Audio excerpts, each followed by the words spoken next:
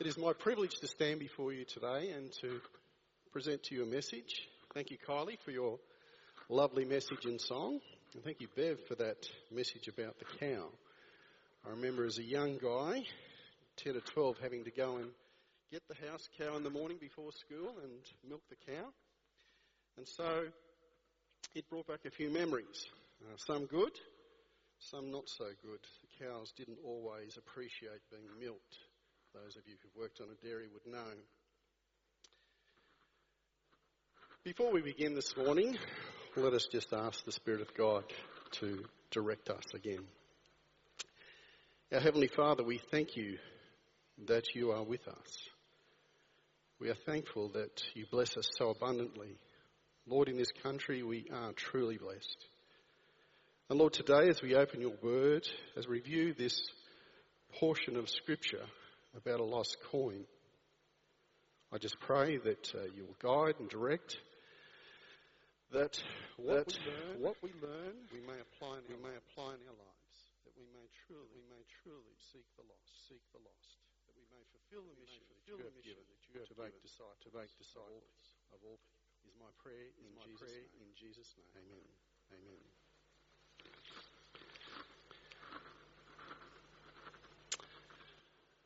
So today we begin our journey in the city of Nuremberg.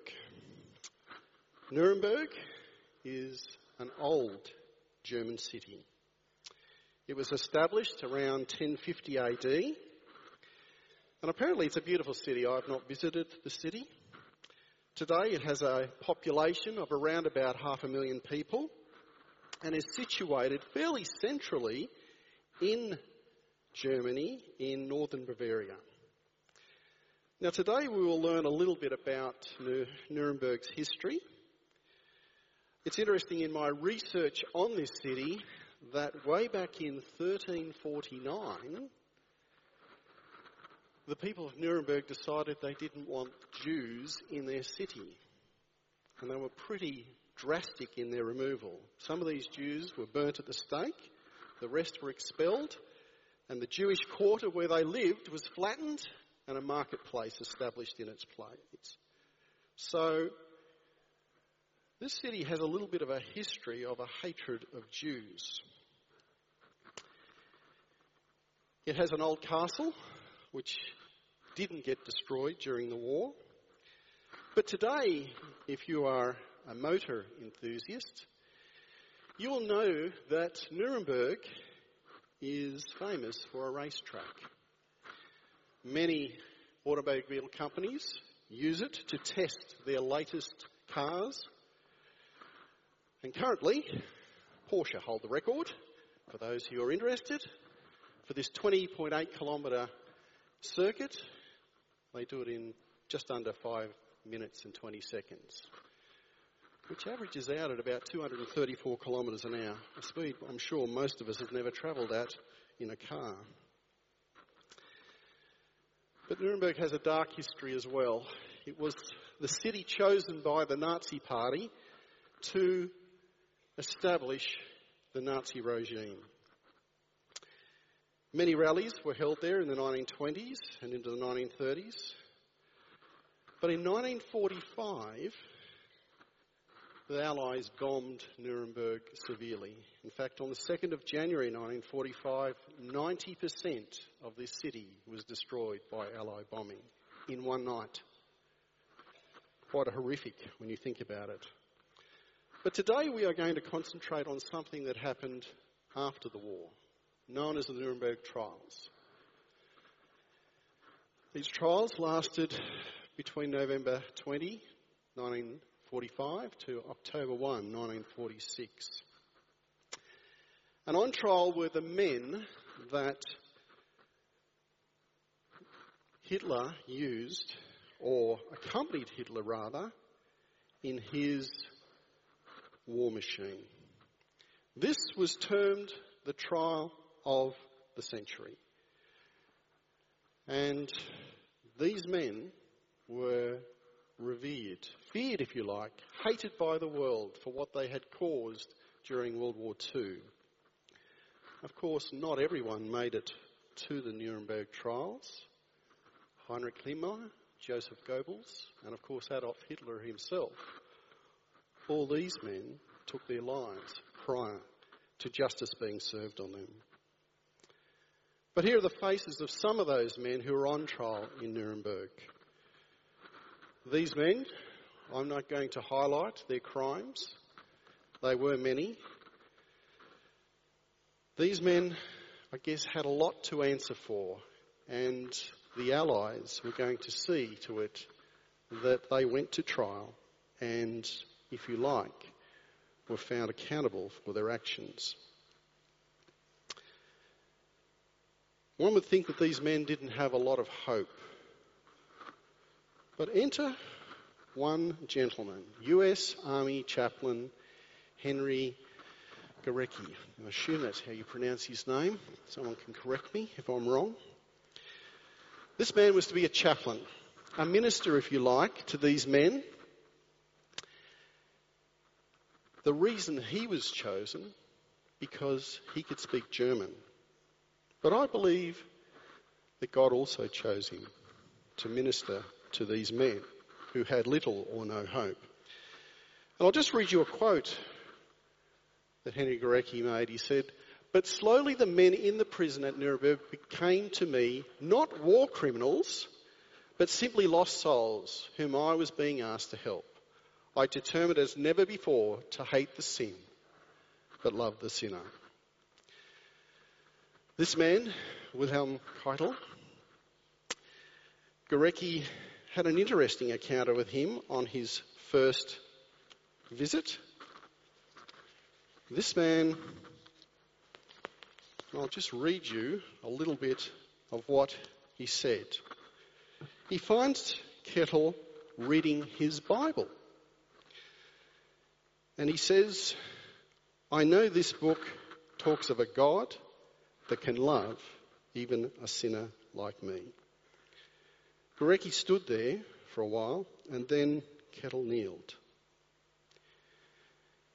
Gorecki's comment was, "I never heard a prayer like that one."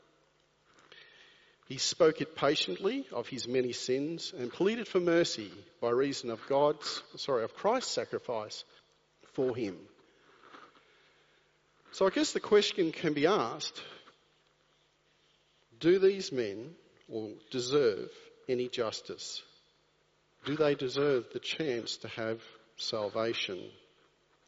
Can we hate the sin and love the sinner? Let's just read a passage here from Luke 6:27 to 29. "But I say unto you, love your enemies, do good to them that hate you, bless them that curse you, and pray for them which despitefully use you." So here Jesus gives us counsel that we can truly hate the sin, but love the sinner. But the passage I want to read to you this morning, I'm not sure what's happened. I'll go again. There we go. Sorry, we'll go back. It is found in Luke 15:8 to 10. And if you have your Bibles, you can turn there. I'm going to be reading from the New King James Version. Luke 15:8 to 10. And it will be the basis for my message this morning.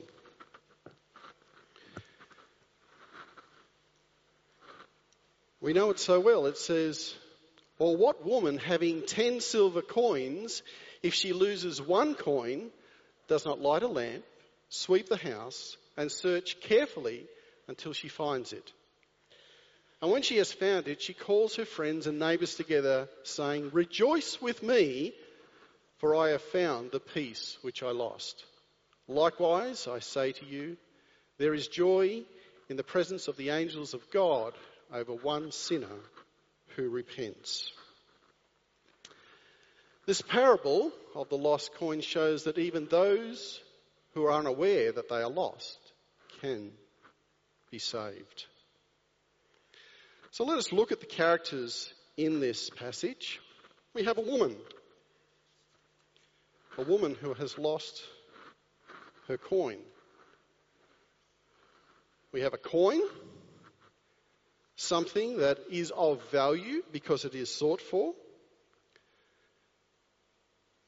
It's interesting that I'm amazed what people will pay these days for things they perceive to be of value. I read recently of a story of a man who found some old pictures at one of these car boot sales they have in America from time to time. And he looked at them and thought, could it be? Could it really be? Anyway, he said to the man, how much? And I think he paid him $4 or $5 for this picture. He took it away and had it authenticated. It was actually a picture of Billy the Kid. He sold it not long afterwards for $5 million US. So you see, the value of something is in the eye of the beholder. We also have a lamp. This lamp is used for the searching. We have a woman's house where the lost coin is to be found.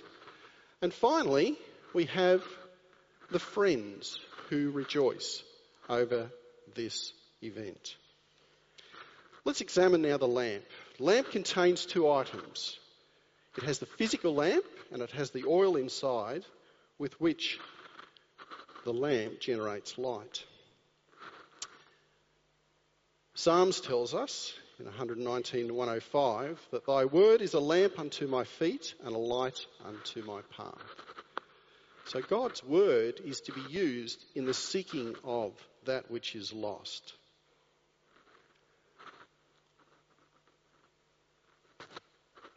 The other component is the oil.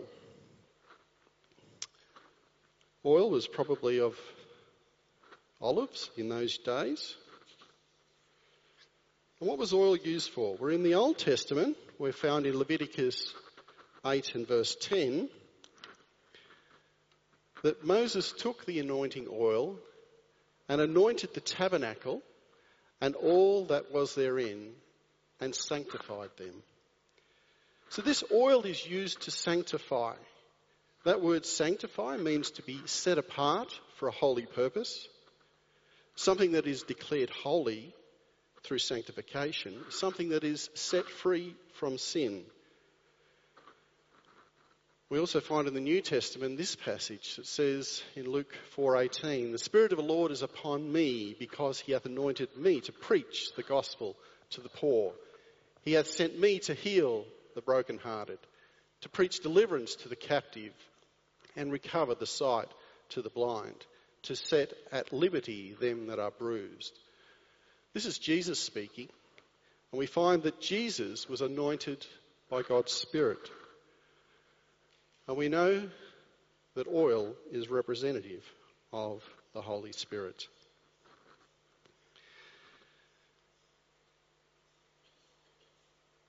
So when we put the two together, we find this in 1 John 1:5. This then is the message that we have heard of him and declare unto you, that God is light and in him is no darkness at all. So we combined the Word of God with the Spirit of God. We can generate the light of God, of which we are acknowledged to be or admonished to be. These houses in the east of the poor were usually only had one room.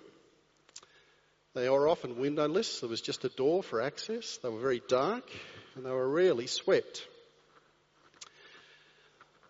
The wife's marriage portion usually consisted of pieces of money which she carefully preserved as her most cherished possessions. Notice that? Very cherished. To be transmitted to her own daughters, the loss of one of these pieces would be regarded as a serious calamity. So you see there is an earnestness when one of these coins is lost. This parable sets forth the loss of something which with proper searching may be recovered. But let's look at this coin. This is what Christ Object Lessons, page 194, tells us.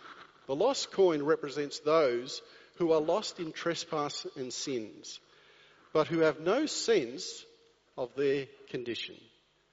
They are estranged from God, but they know it not. Their souls are in peril, but they are unconscious and unconcerned. It's a pretty sad state to be in. In this parable, Christ teaches that even those who are indifferent to the claims of God are the object of his pitying love. What good news that is. They are to be sought for, that they might be brought back to God. As the coin bears the image and subscription of the reigning power, so man at his creation bore the image and subscription of God. And though now marred and dimmed through the influence of sin, the traces of this imperception remains upon every soul. So the stamp of God is upon us. And he wants to restore it to us. Again, the value of this soul. Christ Object Lessons, page 196. The value of a soul, who can estimate? Would you know its worth? Go to Gethsemane and there watch with Christ through those hours of anguish when he sweat, as it were, great drops of blood. Look upon the Saviour lifted on the cross. Hear that despairing cry, my God, why have you forsaken me? Mark 15:34. Look upon the wounded head, the pierced side, the marred feet. Remember that Christ risked all for our redemption. Heaven itself was imperiled. We're going to look at that. That's an amazing statement. At the foot of the cross, remembering that for one sinner, Christ would have laid down his life, you may estimate the value of a soul. So do we truly truly estimate what a soul is worth? Let's look at this word, imperiled. Interesting, some of its meanings. Endangered, jeopardised, put at risk, exposed to danger, put in jeopardy, leave vulnerable, put someone's life on the line. God did all this in order for us to be saved. God desires to recover that soul and to retrace upon it his own image in righteousness and holiness. What a promise that is. But let's add another view to this portion of Scripture.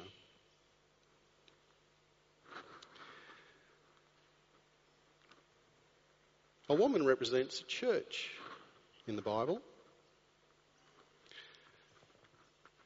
A coin has great value. Who lost the coin? Go back to our passage in Luke. It says, or what woman having 10 silver coins, if she loses one coin, does not light a lamp, sweep the house, and search carefully until she finds it? So the woman lost the coin. Yes. If the woman represents the church, then is it possible that the church may be responsible for the loss of some coins, either individually or corporately? I believe so. Let's look at the other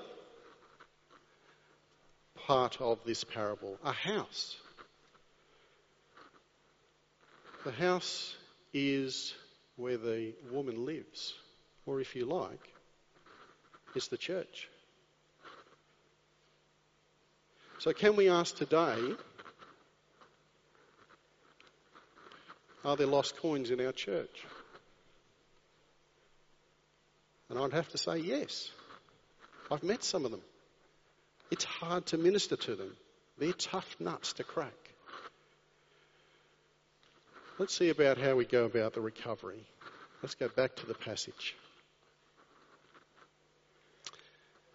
It says, light a lamp, sweep the house, and search carefully until she finds it. So it's the woman is responsible for the recovery of the coin that is lost. And we are to sweep the house. So what does this mean? Does this mean we need to clean the church? Well, no. People are what comprise God's church. So what are we to do with these people? Well, let's look at this passage in Mark 1, 40 to 42. It applies to all of us. And there came a leper to him, beseeching him and kneeling down to him, and saying unto him, If thou wilt, thou can make me clean. And Jesus, moved with compassion, put forth his hand and touched him and said unto him, I will, be thou clean. And as soon as he had spoken, immediately the leprosy departed from him and he was cleaned. You see, this little parable, or this story rather, is a picture of all of us. All of us have the leprosy of sin in our lives. All of us are tainted, have this disease called sin. But notice it is only the touch of Christ that is needed in our lives. And sin can be removed immediately. And I think that is just great news. John 5:39 says, Search the scriptures, for in them ye think ye have eternal life, and they are they which testify of me. I believe we need to search the scriptures more today than ever before. We live in serious times, and we need to bring our lives in accordance with heaven. Is there anyone God can't save if they seek for his forgiveness? I don't believe so. But let's return to Nuremberg. Let's look what happened to these men. Most of these men came to be ministered unto by Henry Gorecki. In fact, there was an instance that happened in May 1946 where Gorecki may have been called home. And so the inmates drafted a letter to his wife. She thought, well, why isn't my husband home? All the other people who've been at war, their husbands are home, mine's not.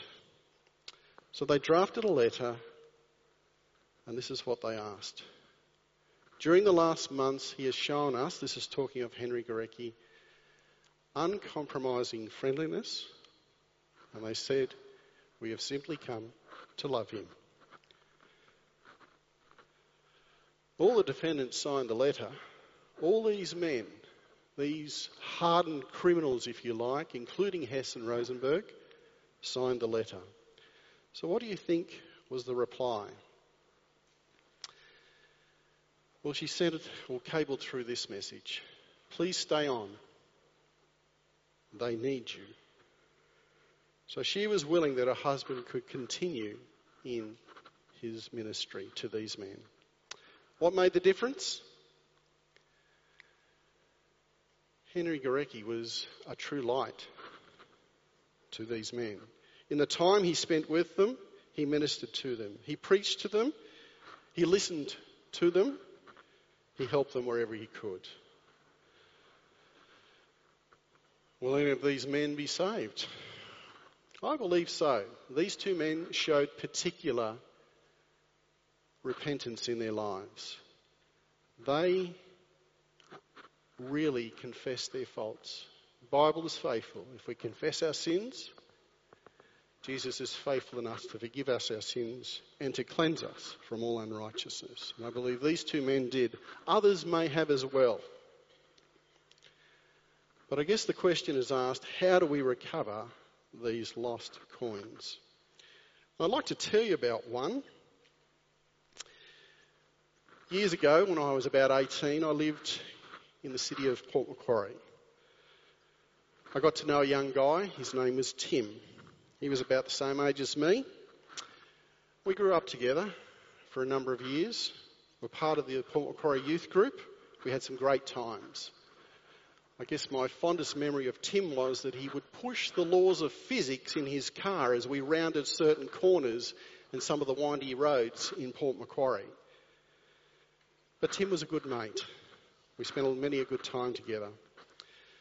Tim has kindly consented to me sharing his testimony with you this morning. He says here, and I won't read it all to you, I'll just highlight some of the points. He says, I was brought up a Seventh-day Adventist, third generation Adventist. And yes, I knew his father and grandparents as well. He was baptised at 14 by none other than John Carter. Okay? But Tim was just a Christian in name only.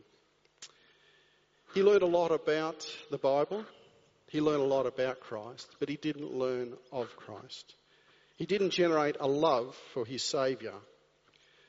So he ended up being a Christian on the outside and not one on the inside. But praise God, the story doesn't end there. Tim came to a point in his life where he was ready to leave the church. He felt a hypocrite. He felt he wasn't worthy of God's love. How could God love him, this great hypocrite, pretending to be an Adventist all his life and not truly loving God? But things changed. I think it was about 6 or 7 years ago. Tim was asked to do a job for a Christian. Some of you may know this man, Pastor Laurie McMurtry. And Laurie kept telling Tim that God had a plan for his life. One day, Tim was up a ladder in a garage, and he looked across, and there on the shelves were all these copies of the book Desire of Ages. It says here he felt impressed to take one, and he did. He started reading this book, but nothing happened straight away. Words just seemed to not stay in his head. So he determined in his life that he would read each paragraph sometimes between 5 and 8 times so he could get it in his head. He really struggled with the fact that how could God love a person like him? And after getting halfway through the book Desire of Ages, he had this overwhelming feeling of God's love for him. So God had transformed my friend Tim. Today Tim is a minister up in the Lismore area. I guess ministering and being a successful minister to those he works in up there. We often wonder we don't have the resources to save those. But look at this promise again from Christ Object Lessons. In this work, all the angels of heaven are ready to cooperate. All the resources of heaven are at the command of those who are seeking to save the lost. Angels will help you to reach the most careless and the most hardened. Sometimes I hear people saying, we need money to do outreach. Money is not the problem. Prayer is, and lack of it. This promise, prayer moves the arm of omnipotence. Prayer has subdued kingdoms, wrought righteousness, obtained promises, stopped the mouths of lions, quenched the violence of fires. We rely too little on our communications with God. God wants us to be on our knees more, and especially with those who we know are not walking in accordance with him. Jesus tells us that we are the light of the world.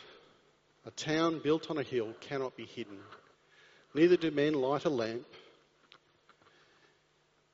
put it under a bowl. Instead, they put it on a stand, and it gives light to everyone in the house.